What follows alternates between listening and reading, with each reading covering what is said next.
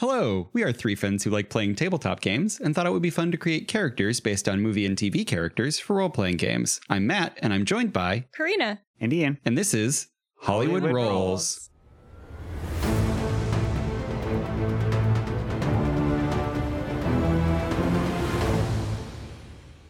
Looked dead, didn't I? Well, I wasn't. But it wasn't from lack of trying, I can tell you that. Actually, Bill's last bullet put me in a coma. Coma I was to lie in for 4 years. When I woke up, I went on what the movie advertisements refer to as a roaring rampage of revenge. I roared, and I rampaged, and I got bloody satisfaction. Killed a hell of a lot of people to get to this point, but I have only one more, the last one. The one I'm driving to right now. The only one left. When I arrive at my destination, I am gonna kill Bill. Yes, this week we're building Beatrix Kiddo, aka The Bride, aka Black Mamba, aka Mommy, for D&D 5e. This movie is so early aughts. I love it so much. I have big feel memories about going to this movie in my freshman year of college. Mm-hmm. Yes, that's how old I am. And with all my friends in the dorm and sitting in this movie and going, what? This is what a movie can be? Also that I was 18 finally. I could see an R-rated movie of this nature. Honestly, the biggest thing that I remember from Kill Bill is the soundtrack. Nancy Sinatra's Bang Bang. I definitely listened to a whole bunch after this. The whistle, the whistle thing. Yeah, mm-hmm. That was... the whistle was good. Yeah. I think I had friends that was their ringtone. It was like that do do do do do. Like, oh no. But then we've also got Battle Without Honor or Humanity, which I listened to 80 million times after this movie. 5, 6, 7, 8. It's like woohoo, woohoo, and the also good. Yeah, there's so much. Yeah, so great. Oh man, Hattori Hanzo has become a definite staple after this movie, I feel like. I mean, he was a staple before the movie, to be fair. Sure. He was at least 4 different samurais. Yeah, but he has become he became Mimi after this, I guess is really what I mean. So it's kind of funny. So when we saw this movie, we went with a friend of ours that was in the dorm that was Japanese, and he related it. He burst out laughing when they seriously said Hattori Hanzo. He was the only one, only one in the theater, burst out laughing and had to cover his mouth with both hands. And we're like, what? He's like, I'll tell you after. And he did that multiple times throughout the movie. And then later when we're coming out, I was like, why? He's like, that's like saying Robin Hood. It was that farcical of a serious take of we're gonna get Robin Hood. Da-da. What? What? Because it was such a folklorish kind of character for the Japanese people. He was like, what? Okay, this is funny. But he loved it. It wasn't like you're making fun of me. He was like, oh, this is great. That's hilarious.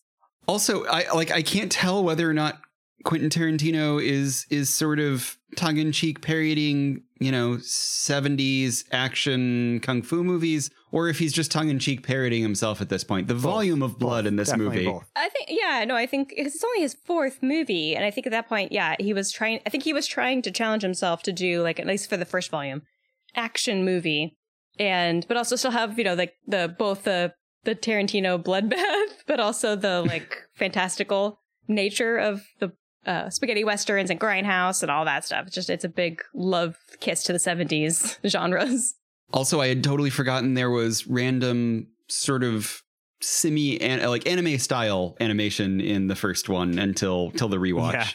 Yeah, that takes up a significant portion and is really beautiful. Yeah. And aside from that, every other kill in the movie happens by a woman's hand. That's the only part of both movies that is a man kills anybody. It took me far too long to realize that Q and U is Quentin Tarantino and Uma Thurman. Yeah, at the very end of the movie, I had to Google that too. I'm like, what is that? What's Q and U? I'm like, oh, they came up with the concept for The Bride and the greater movie as a concept on the set of Pulp Fiction. So my only bone to pick with the movie, it's atrophy. It's not entropy.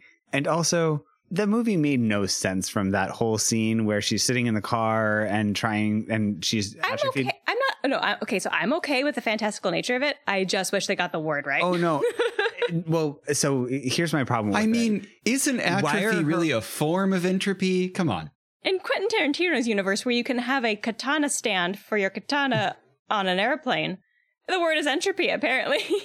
No, my problem was actually, why is her whole body not atrophied? No, her arms are fine. How are her arms fine and her hands fine? Being someone who has I mean, just for 8 weeks, not 4 years. Don't sever your tendons, people. It's not fun. Don't carve pumpkins. It's a bad idea.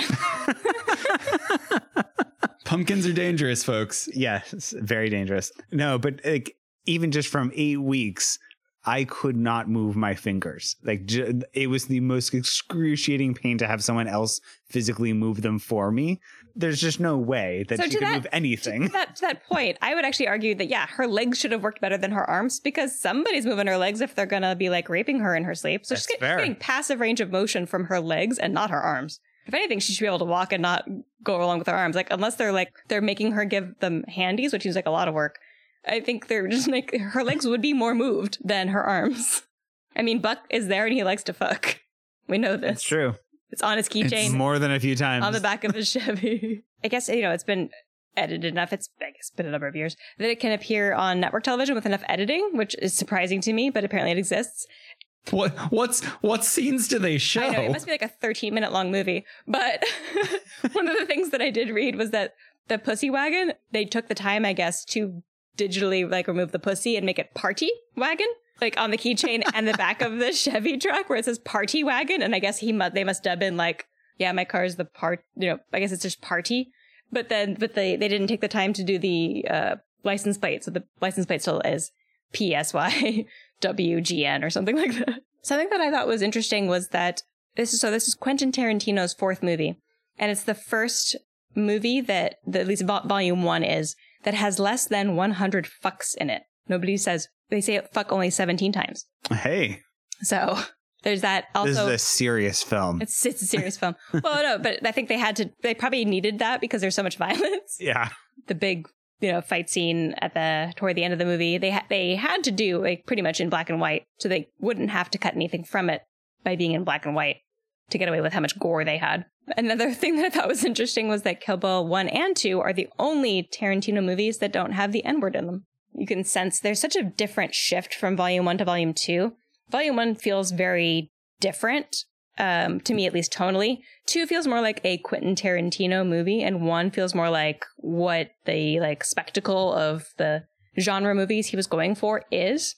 And I think that was intentional. So 1, you maybe have sort of the 70s almost blaxploitation film to start out there. And it sort of transitions into sort of budget ninja movie, sort of not quite wire fu, but in that same genre. Whereas the second movie has much more the Usha, like Crouching Tiger kind of like. Yeah, it has a lot more of the Kung Fu Master sort of slow. And I feel like a lot of those slow sequences fit better into that genre. So I feel like there's sort of a slightly different set of genre pastiches going on between Kill Bill 1 and Kill Bill 2. I think they kind of intermix though too. There's very obvious green screen kind of stuff that is very obviously trying to be green screeny. And yeah, that's fair. Not, but yeah, no, I agree with you in the sense that I think there are sometimes different genre references. Because it was supposed to be one big movie, so it's I think you're right that Volume 2 feels a little bit closer to his normal sort of oeuvre. It felt a bit slower, and it's also much longer. Yeah, so it felt like, okay, here's a really, succinct movie that's mostly action-y, and he was trying to do more action-y in that big scene that is, of course, iconic. He was going for a big iconic scene, and he definitely was, trying to secure himself in Hollywood as I can do action stuff too. Mission accomplished. And the second movie, I remember watching the second movie being slightly disappointed, because I expected more of that big action-packed stuff, and I remembered being a bit disappointed by the fact that it was just that was it with Bill. But on rewatch this time, and maybe it's because I'm a mom and it's been years since I've seen it, but I was like, oh, this is absolutely how it should have happened, and it's perfect in my mind now. But I remember being slightly disappointed as a 19-year-old going, no, murder each other. Yeah, but episode 1 has motorcycles with katana slots in them. Exactly. I would like a motorcycle with a katana slot. That sounds great. A katana slot. Everything is this universe has assassins, and we just know that assassins are. It's the John Wick universe we live in now. It's this is just acceptable. It's okay. I think this is the darkest version of Disney. This is Kingdom Hearts. All swords are keys, and there's just got to be keyholes everywhere. Yeah. So there are a lot of little fun trivia pieces in the movie that might be interesting to call out. Ooh, I want to know. I didn't see these. So the Oren Ishii fight where she says, "I hope you saved your energy." Oh yeah, I did see that. If you haven't, you may not last 5 minutes. From the point that she steps out until she is killed is 4 minutes and 59 seconds. Yeah. until she cuts her head off. It's exactly under 5 minutes. I loved that. I saw that a lot of places. I'm like, yes, that's amazing. Didn't cut her head off. It more or less cut a yarmulke off of her head. Most of her head is still there. Originally, they were going to cut her whole head off, but they wanted her to be able to comment that really was Hattori Hanzo's steel, so they needed her to have an airway, which I appreciate the fact that they went that far as to really think that through. It was a nice fake out because we see the hair land and it seems like maybe that's a full head, and then... Oh, nope, that's brain. Another one I thought was really fun was the scene with Hattori Hanzo where he throws the baseball. They actually did that on set in real life. It was with her stunt double, but like that was real. Rad. Yeah. Saw that too. Yep. I think it's time to roll for initiative. For our listeners who are new to this podcast, we roll to see who's going to guide the conversation and also break ties when and if there's a stalemate. Also, rolling dice is fun.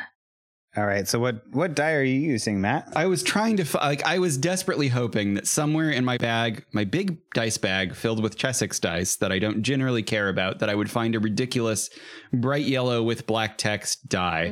There might be some somewhere in my house. I won't promise that I found every D20 that I own, but I couldn't find one quickly. So then I fell back on the same strategy I used for Inigo Montoya, which was to find a metal die. Only, unlike Inigo, I do feel like it's appropriate to use my almost half-pound steel metal die that really is mostly an object for killing people, not really for rolling. Nice. Fair. I went with bride tones, so I'm using my blessed die, which has like white materials inside of it. And I think Karina went with the opposite. That's amazing. From what I could see. I went with the cursed die because I considered this character rising from the grave. It's supposed to be crossroad dirt, but yeah, I would consider like grave dirt embedded inside. While we're giving dice shout outs, I will say I considered the lucky duck die as one of the dice that I owned that contained both the yellow and the black. I did briefly consider that too.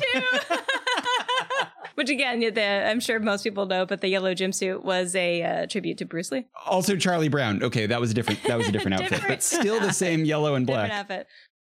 You can see pictures of these dice on our Instagram at Hollywood Rolls. I have a lowly 6. What you got, Matt? Well, let's just say that if I chose the right fighter subclass, I would have gotten a critical hit. Oh, you got a 19? Got a 19. I got a 16, so you win. Nice. All right, Matt.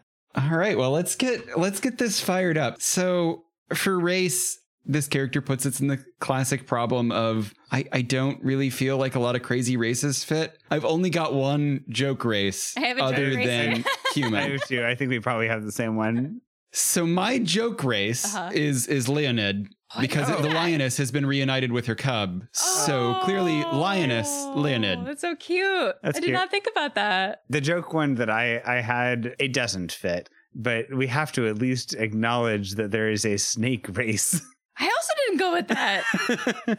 Yuan-Ti. I don't know why I didn't. They're snake people. I didn't even think about that. So you're saying we could make her Black Mamba? An actual Black Mamba? Yeah. Oh, that's great. I didn't think about that. There are so many things in it that don't really work, though. Yeah. Karina, did you have a joke race that you wanted to cover? Two jokes. Well, one of them's truly a joke. One of them is like, I don't think we want to use, but maybe we can talk about it. They're both basically a joke, though. I'll start with my like maybe serious, but maybe not really. The Reborn. Death isn't always the end. They exemplify this being individuals who have died yet still somehow live. I don't think it works because you don't get a lot of what I think we want out of it. It just kind of was interesting if you're going to start a movie there. It's cute if you're starting from a coma, and she really is sort of going through a rebirth there. From like there. Like the movie starts with her getting into a coma, and we don't really see her as a character until she's like coming out of it. I don't think it works as great as I want it to, because in the Reborn, they sort of remember slowly about who they are. So they're more like a blank slate. And she's just like all vengeance. She remembers everything. She's like, no, I'm coming for you, bitches. Like she looks at her hands and goes, it's been 4 years. Fuck you, I'm coming for you. So I liked that, but I wanted something different from that. That's fair. My joke one is Tabaxi. Me too. Because you get my last one. you get a dexterity boost. She's a cat. She's got 9 lives. Also, she drives that pussy wagon. Well, also her initial fighting style is Tiger's Claw. Tiger's Claw, yes! Tiger's Claw against your Eagle Talon. Yeah.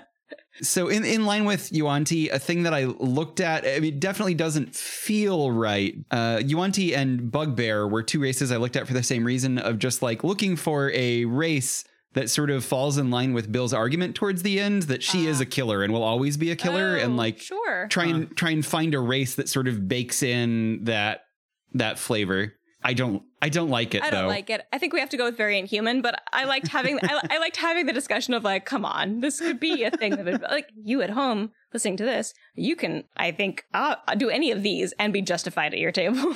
Yes. And go, I'm doing Beatrix Kiddo, but I'm a lion person. They harp on the fact that she's blonde throughout both movies. I think it would be reasonable to consider both elf and half elf. I thought about that too. It just didn't seem, I feel like she is just kind of a down and dirty, like gritty person, and half elf and elf seem too like highfalutin. Like she wasn't like bored. You know, we don't know a lot about Beatrix Kiddo, really. No. Besides the fact that at some point she fell in with Bill. So like we didn't know that, like, you know, was she raised? And that she was an adult in elementary school. Yeah, exactly. Here. Somehow. Present. Yeah, so like I don't think we know enough to say, no, her background for us is Bill and the squad she was with. That's kind of all we have to go on. All right. I'm not going to fight you, Ian. You want to fight this at all? I don't think you do. No, not at all. All right. I would like to talk about background before we get to class. I think background's a little easier discussion than class is. And I'm not mad at that. Sure. That's fine. Okay.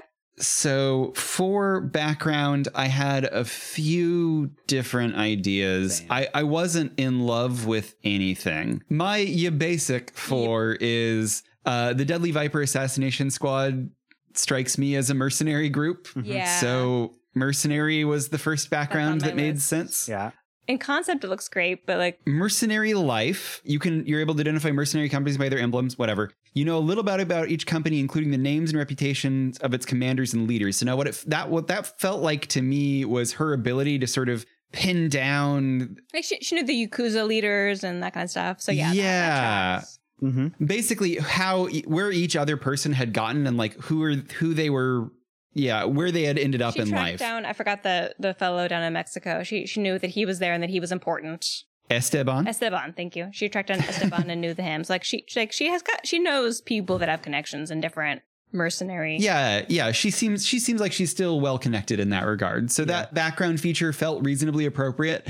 I will note this also gets us vehicles land as a tool proficiency so that she can drive that motorcycle and the pussy wagon around. I did not consider that. Also the cars she drives around. I like the very similar but different wording for the feature of Ear to the Ground from Urban Bounty Hunter. See, now I had remembered that Bounty Hunter was a possibility, but I had forgotten that it started with a U. Yeah, I like that the feature, I think, reads well. It's similar in that, like, she just knows all of the people in this realm. The people that she'd be assassinating would be coming through, and she has contacts everywhere. And I guess the feel that I got from the mercenary in D&D Beyond felt more like you're like a conscripted, like, service. Feels right for the squad they were in, but having not seen the squad work as a team ever, it feels like you're on your own. So that's why Urban Bounty Hunter felt right, because that's I feel like what she's doing. But again, her background probably was a squad of people. We just didn't see the squad, so it's hard to know what that feels like. It's so true. From your own argument, I feel like that sounds more like the background than it sounds like an active trait of her character. Yeah, like I'm talking, she still has those contacts. And I think I'm talking myself into that versus Urban Bounty Hunter, because I think she becomes more of a on her own person. Yeah, that's fair. And I think she was part of a group, but we just don't know what that means, really. Yeah, Urban Bounty Hunter is definitely a reasonable choice. I feel like I don't love the tool proficiency options there. Not that I really care that much. The skill proficiencies are probably useful. Stealth is going to be useful. Insight or deception is probably useful. Persuasion. She does convince Karen to not kill her walk away because she's pregnant. Yeah. Also, I loved that her name was Karen. Karen. Like, I'll read it myself. Thank you. Yeah. So as the female on this podcast, I mean, I am a nurse. I'm in healthcare. So like those boxes aren't as confusing to me as they are to some people, but I know that they can be extremely confusing because every test is a bit different. And one plus is on one is a minus on another. And you're like, if it turns blue, it's just like, shut the fuck up. I'm going to read it myself. Thank you very much. Because these tests are extremely, especially if you've never taken one, are extremely confusing. And like, no, this is very important that I read this correctly. I'm going to read this verbatim. Shut the fuck up. What Ian was pointing out, though, we didn't know that she was Karen in 2004. It didn't really mean enough to us, but no, that was clearly Karen. Well, I mean, that was her. Tarantino knew. Well, that was her assassin name. I'm Karen from, I'm from concierge services or whatever she said as her front. And it was like, yeah, call me Abigail. Like the same thing, right? All right. So for my other three, I didn't actually have Urban Bounty Hunter. I had looked for it, but I had lost track of where it actually was. I looked at Faceless. I don't really like Faceless that much. I looked at it really quickly, mostly because of that talk, the monologue that Bill gives about like, is she a superhero? And I was like, nah, it doesn't fit. Criminal, I actually like pretty well. I got that too. Bill is her contact. Well, not Bill. Hattori Hanzo was her contact for me. Yeah. That she has never met, but just can get in with. I feel like Bill is her criminal contact only because Hanzo, she didn't have contact from her background. I agree with you. As a background, I agree with you that Bill is the contact, and she's learned enough about Hattori Hanzo from Bill, then she can go forward from her background in the movie. And I suppose, Bill is her name drop. The last one I have to bring up is just podcast tradition, which is Haunted One. Yes. Yeah, same. My favorite, the Haunted One. You tried to kill her. Let's take a quick trip down memory lane for Haunted One. Heart of Darkness. Those who look into your eyes can see that you have faced unimaginable horror. I mean, there's even the line when they're about to bury her alive, where he's looking into her eyes and sees the rage there. Yep. Look at her eyes. Huh. White women call that the silent treatment. We just pretend we don't like it. All right. Other people extend you courtesy. Maybe, maybe not. That's unclear. Well, she sits down very politely after she unburies herself from the grave. Can I please have a glass of water? I assume she got one. The skill proficiencies here really don't work well. The languages doesn't work well. The exotic language doesn't work well. No. Haunted One really gets us nothing of value. We got to throw it away, but it's worth looking at. I think Haunted One works for every single character ever. It just doesn't work perfectly. I think what you mean is there's no D&D character which doesn't have a dark and mysterious past. Exactly. We're all edgelords in this game. There's very little people that go, I'm a happy, well-adjusted person. Let me go kill vampires in a far-off land. No, why would you do that? You're a well-adjusted character. So the only other one I had down, I don't really like the feature for, but is athlete. Just from a skill proficiency perspective, that gives us acrobatics and athletics. Yeah, it also gets his vehicle proficiencies land yet again. True. But yeah, to me, that has the problem that it's too much about athletic performance. Exactly. Yeah. The proficiencies, I feel like, she's totally, but we can fix that in there's lots of ways we can get there. All right. So where are we landing here? We got a lot of choices. Mercenaries sound fine to everybody. Okay, I'm going to throw out here, the Dungeon Master's Guide has a specific section on building sort of an Asian-themed campaign, which goes over sort of how to reskin sort of the standard medieval English weapons that they've listed. So they reskin all of the weapons so that we can, so if we want our katana, we can get our katana later, but we'll come to that in a moment. To finish off the background before we move on to class, we're going to need to choose a gaming set. And what I want to propose is that we choose the Dragon Chess set, but really what we're choosing is a Go set here. We're choosing a traditional sort of Asian strategy game rather than an English strategy game, but it's the one that's the most strategic based, which feels like her character. Sure. Feels good to me. All right. Well, I think now it comes to it. We got to talk about the class decisions. Yeah. So here's my issue. I feel like there is this character is based on tropes. And to me, the most important scene in the movie exists in D&D as a trope and has existed since 3rd edition and is the reason why I have, when I made my campaign in this almost the same year this movie came out, when I set up my campaign in 2001, I disallowed monks because of Quivering Palm. I saw that ability and I went, no, fuck that. Not allowed. Yeah. These days, I wouldn't argue it, but I think she has to have 17 levels of monk. I think so, too. So this was the argument that I was going to try to make. Either we need to go with she has to have Quivering Palm, or we got to go Kensei for the weapon. I feel like that is the highest level thing that she does in the movie. It's the thing that doesn't get taught to everyone. It's like a master level thing. Yep, I totally agree. It's the highest level thing. So I feel like she has to have that.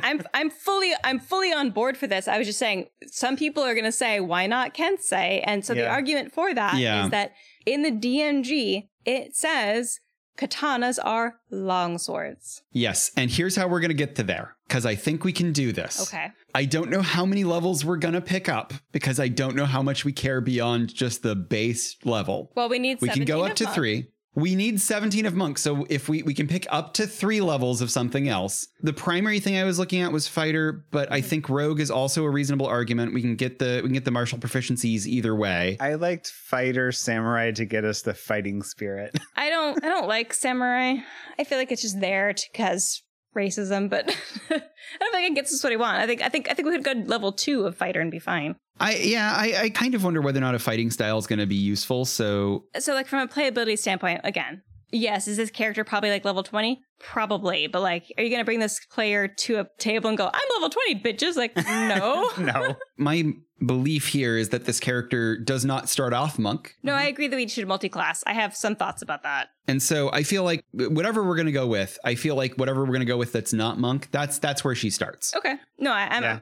like that. Yeah. We find out that she got, trained. I'm going to argue, I feel like we need Quivering Palm to really explain Kill Bill Volume 2. Yeah. I That agree. being said, I feel like as many levels as you need to pare back on monk, the build is probably still going to work fine because it's not really going to change that much because it's just going to be monk, monk, monk after that point. Yeah. Yeah, that's what I felt was kind of boring is like you have to get to 17 just to get that ability. Yeah. But then it's like, it's kind of boring if you just go like 17 level monk because it's all just like monk. I monk, think monk, some monk, interesting stuff is going to come in because I think we're going to need Tasha's to explain some other things. So we'll see where we get. When she describes what she knows as her background, she says that she has like some proficiency in one style of kung fu and then more than proficient in the art of samurai. Yeah, that's fair. And then he laughs at her. And then he laughs at her.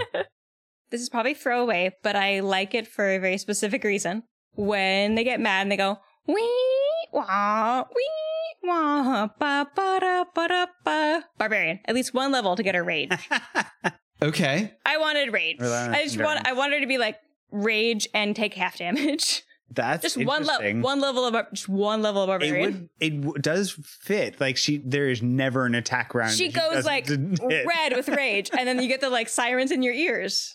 She does seem pretty ragey. My issue here is the primary reason why I want fighter is I need her to get the martial proficiency to pick up long swords so that she can have her We can katana. do that with feet, can't we? Can we? I think we probably can. I think you're not wrong. Well, I didn't want her to get that far in front. Yeah, no, so I get didn't that. Look that up, and I just said we're gonna assume that your DM is cool and your katana is a short sword. Like you martial have- adept She- or something. you have like that? proficiency. She uses a short sword as well as a katana, though. So we've got 2 different sword usages. Yeah, I think in 3rd edition we probably could have picked this up. Yeah, I don't think there is a way. I know I tried to look that up a bit. So I was thinking, especially also I was thinking like 17 wouldn't be fun to play. I was like, I think we want to talk about if we do want the quivering palm to do the 5-point exploding heart technique, which again, a ridiculous name, just like their squad is a ridiculous name. Intentional. Absolutely. But in that way where it's like, come on, so ridiculously intentional, where it's of course hilarious that it gets you into a bit of a sticky wicket. Besides, because you have to be at 17, so you're stuck with needing 3rd level. Mostly monk. Yeah.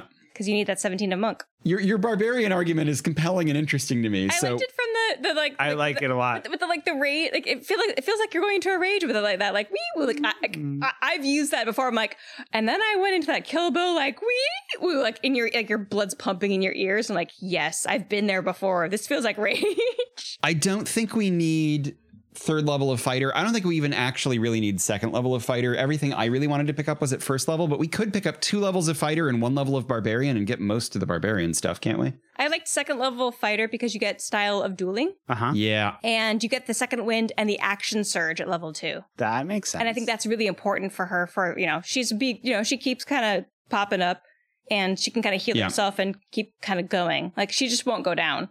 I want level 17 monk. I got to 20. We're going to 20. It's that we're going all the way tonight. She's gonna be the big bad at the end of your campaign. She's gonna get you.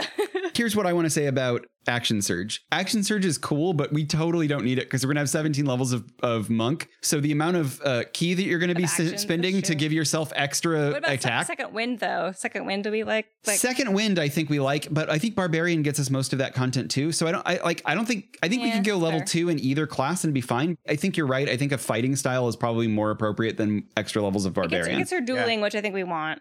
I also think like the order of this, just to confirm with both of you, it's fighter, monk, and then barbarian. Yes. I think she was a fighter, then she trained, then she was murdered. Yeah, and now rage. And okay, now you're rage right. You're right. comes in. And she learned this in the attic of Hattori Hanzo's sushi restaurant. To channel her rage, yes. In channeled her Okinawa, rage. she channeled her rage. I'm going to pick up a Tasha's additional feature, which is dedicated weapon. Yeah. Because Yeah. this lets her use her katana as a monk weapon if she uses a little bit of ki to make that possible. Yeah. And again, only one of her kill list is killed by the sword. Only Oren Ishii. Everybody else dies by other means. Fighting style, you were saying dueling? I think dueling makes sense. Yeah, I agree. Wielding melee weapon in one hand with no other weapons, gain a +2 bonus. Like she will grab it with two hands, but she's usually kind of like parrying, and then she's using she's mostly using like her body. Mm-hmm. All right, let's talk about monastic tradition. 3 of them are actually pretty solid for this character, but I want quivering palms so badly, I don't think I can really look at the other 2. I totally agree. I think there's only 2 really to consider. I think there's 3 to consider. Okay, so for me, it's open hand and kensei. What's the third that you guys are considering? Way of the Long Death. That she's picking up hit points from her people she's murdering. With a touch, you can channel the energy of death into a creature, which isn't exactly what she does, but it's kind of close enough to. Yeah, they're both. You take up the points that they like lose. Yes, Long Death. You're taking the energy from them. Like in the open hand, you're just dealing necromantic damage. You're not. Yeah, healing that's up fair. That. That's fair. You're healing from killing people in Long Death. That's fair. From really mechanically, Long Death feels less appropriate than open hand feels in terms. Yeah. But like Long Death's theming is all about being very death focused, which this character definitely is from the very beginning. I mean, she wants to see them dead. I don't disagree with that. Also, I think Way of Open Hand is far more like kung fu movie thematically. I mean, again, so the movie does place some importance on this sword, but she only kills one of the Viper Squad with the sword. Mostly she's just down and dirty, like she does kill a lot of people with the sword. It's mostly crazy 88s. But, yes. But the people she cares about killing, she doesn't necessarily do with the sword. It's more personal than that. Yeah, it's true. I think that's open hand. Like she plucks out that eyeball. Mm-hmm. That wasn't the sword. She does it twice. I just want to note that whole sequence of the movie of her basically failing to kill people with the sword feels very D&D. She's got all of her backstory tied up in this sword. The sword is very important. She loses the sword and is like, fuck it, I'm just going to do melee. I win now. Oh, fuck. But I'll kill the next person with my sword, though. That'll definitely happen next time. I loved how like the trailer was just not long enough for them to draw their swords at all. It was hilarious. Yeah, that was a great sequence. They throw each other bodily through walls. Yeah. And on top of Bud. That was great. And she says 0 words to Bud in the movie. Does she? That's true. Well, because Bud had a falling out, right? So like I think there's a lot of like I went. Well, he shot her before she could say anything. Okay, so I've got some news for you. Uh-oh. Having gone to level 17 monk, we are going to have 4 ability score improvements and or feats to spend after we spend our first feat from Variant Human. Yeah. That sounds great. That sounds fine. Get the dex as high as you can, by the way. Yeah. We got some choices to make here. All right, so I think what you just said is important. So let's start there. So let's go ahead and choose our ability scores, and then we'll know where we're beginning when we're talking about ability score improvements. I think we know that at least ideally. Dex 1. Dex, and then I think we want wisdom, because that's monkey too, right? We want wisdom high. I was either going to go wisdom or con next, but yeah, I can go either way on that one as well. Here's what I'm going to suggest. Let's go with wisdom. We're going to go with constitution next. The reason why I'm putting constitution third rather than second when I was sort of inclined to put constitution second is we picked up a level of barbarian. We get rage. We're going to get some damage reduction out of that. Fair. Thank you. Good. That's I like exactly right. Yes, love it. I think charisma may be her dump stat. I think charisma's her dump stat. I mean, what was the quote in the movie? It was mercy, compassion, and forgiveness I lack, not rationality. Yeah. I mean, I would counter that, I guess, with when she like goes into Hattori Hanzo's shop and she convinces him like, I don't know how to speak Japanese or whatever. That's true. And that's sort of like, that does work, but I'm still okay giving charisma her dump stat because she's mostly just being like, bitch, I don't care. She's not getting out of things with her charisma. She's getting into things with her charisma maybe, but really all she's doing is going, Bill. And they go, yeah, okay.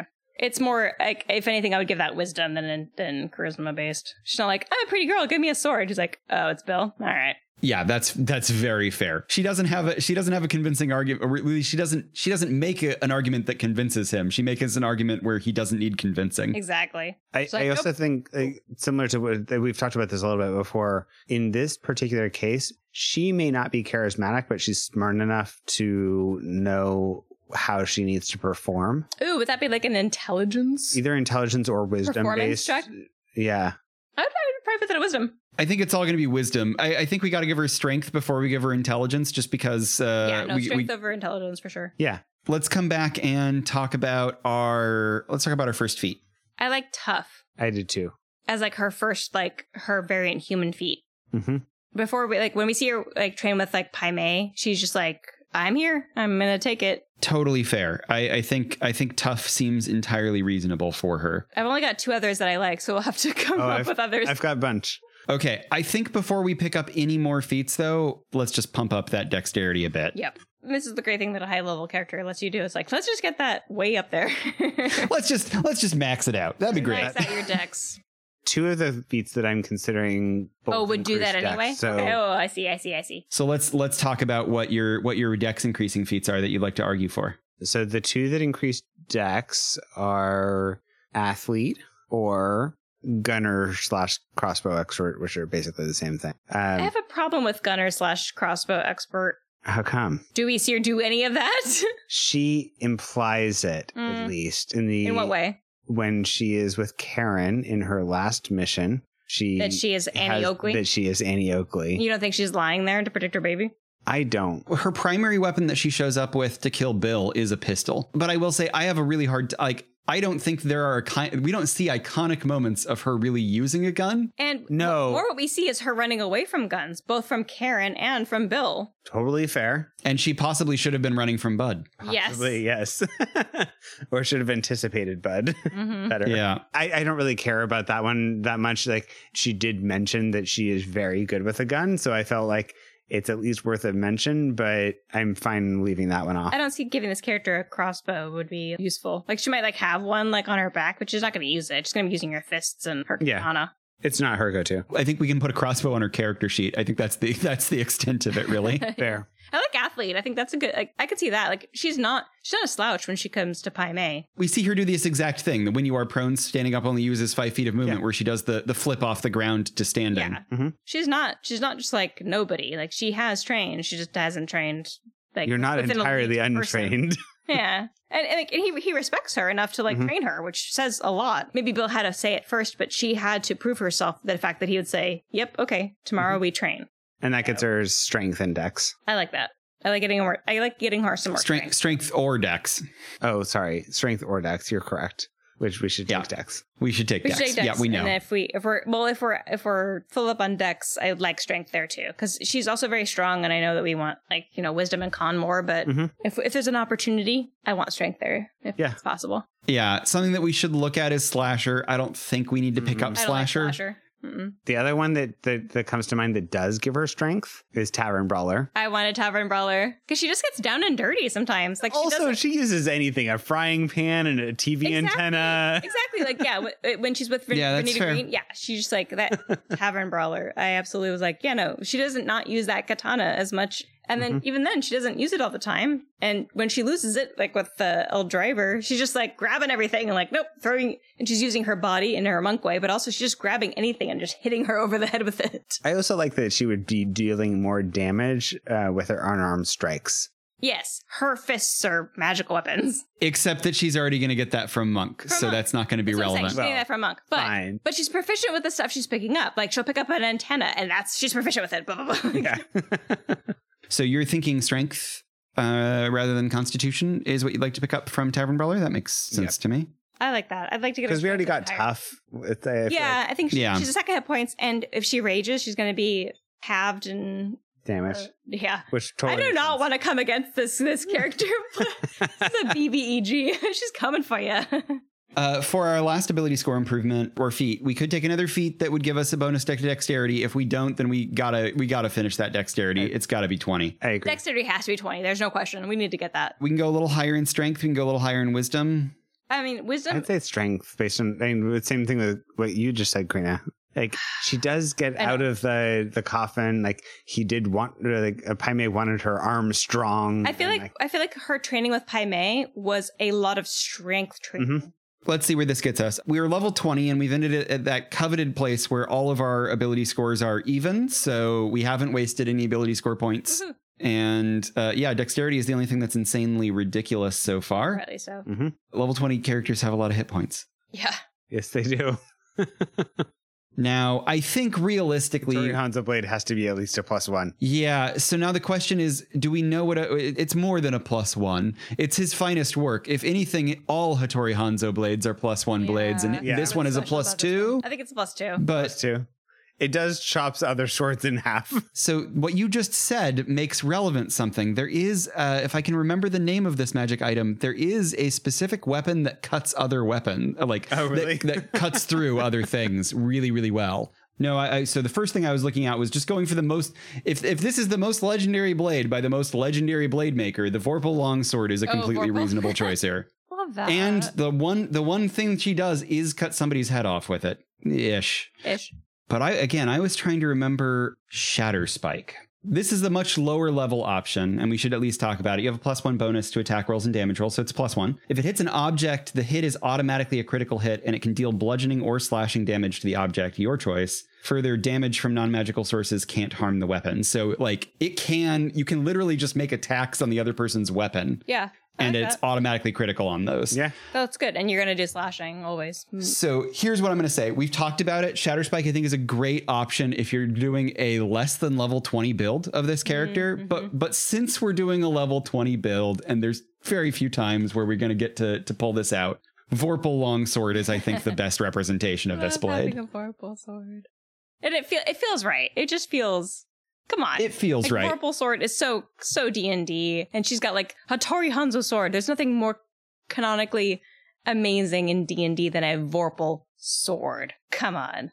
We got that +3. We're good at cutting heads off, which is what she does. One of the two things that she does with it. Again, I think Shatterspike, a completely reasonable choice. If you want to merge Shatterspike and Vorpal for your one-shot game that your DM's like, do whatever the hell you want, that's great. All right.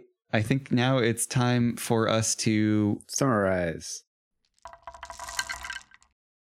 Beatrix Kiddo is a level 20 variant human with 2 levels in fighter, 17 levels in Way of the Open Hand Monk, and 1 level in barbarian, with a Hattori Hanzo Vorpal Katana. Okay, let's talk about playability. So level 20, I've never played. I would love to play, but it seems like it needs to be like a one-shot or like a big bad. I don't know if that one shot makes sense, because I feel like jumping into playing a level 20 character would be so much what do I need to think about? That's fair. But I think for a monk it might be easier though. The last time I tried to do this was in D&D 3rd edition, and admittedly rules were more complex then, so it was harder to jump in on a level 20 character, but it wasn't as fun as we thought it was going to be. We were all stoked to play a level 20. Actually, we were probably playing like a level 23 game because there was the epic level handbook, which let you go past 20 back then. And it mechanically, it's hard to make the game chug along when you've got so many options on your character sheet. And also that you haven't played them going up to that point. So like there aren't things that you're remembering like, when I do this, I can do that. Yeah. But I feel like this is a thing, like this is a roadmap to build towards, not a character to jump into. Okay, that's fair. So here's my recommendation for how you make this character playable. You don't just take this character sheet. You use this character sheet as the template, and what you do is you pare it down. These are the things that I cared about, that I like, that felt like in character and important to me. These are the abilities that are important. I'm just going to focus on those. I'm going to try and make like the condensed version of this character sheet so that in combat I don't have a million options to choose from. And then it makes sense as a one shot, because now you're not exactly playing D&D. You're playing sort of D&D abridged with high level abilities. Also, if you're playing this in a one shot, your mind is going to be so focused on how am I going to use Quivering Palm. Like at any scenario, that's the thing that you're trying to figure out. That's such a good point, because I feel like I would be like, that's the slow thing, right? You're gonna be like, I'm gonna do this Quivering Palm, and then like a week from now I'll be like, oh, I'm going to do it. And like somebody somewhere is like dead. No, I think the best move here is not to be, you're exactly right. That's a trap. So you avoid it this way. The very beginning of the game, the very beginning of the one shot, you use Quivering Palm on just a random member of the party. You concoct some reason for it, and then you wait until the end of the game to decide whether or not that party member dies. Oh, wow. Oh, man. That's truly evil, Matt. Oh, wow. I think I just learned a lot Now about... playing with you. I just learned a lot about Matt just right now. Just get that decision right out of the way. Create the drama, create the conflict in the party. It'll be great. The party, are you going to decide to kill or not? But yeah, I feel like that's an example of like the thing that you're trying to think about that you don't have any experience with all of the rest of your character to just jump into. I mean, okay. With the knowledge of, I know I'm Beatrix Kiddo, and I kind of know how, like, you know, me right now, we built this together. Like, yeah, put me in, coach. Like, I'd be curious to see how this would play. The best place to find us is HollywoodRolls.com. Email us at pervioustobullets@HollywoodRolls.com. We are at Hollywood Rolls on Instagram, at Hollywood_Rolls on Twitter, and Patreon at patreon.com/HollywoodRolls. We are not sponsored by Wizards of the Coast, D&D Beyond, Kirkland Brand Tequila, Zoom.us, Wormwood, Elderwood Academy, Hibiki Centauri Whiskey, Momokawa, Joysaki, Kaboom, Lucky Charms, or any other General Mills cereal, Jack Rabbit Slim's Diner, Chevrolet, and any other pussy wagons. Kawasaki, or Volkswagen. Thanks for listening.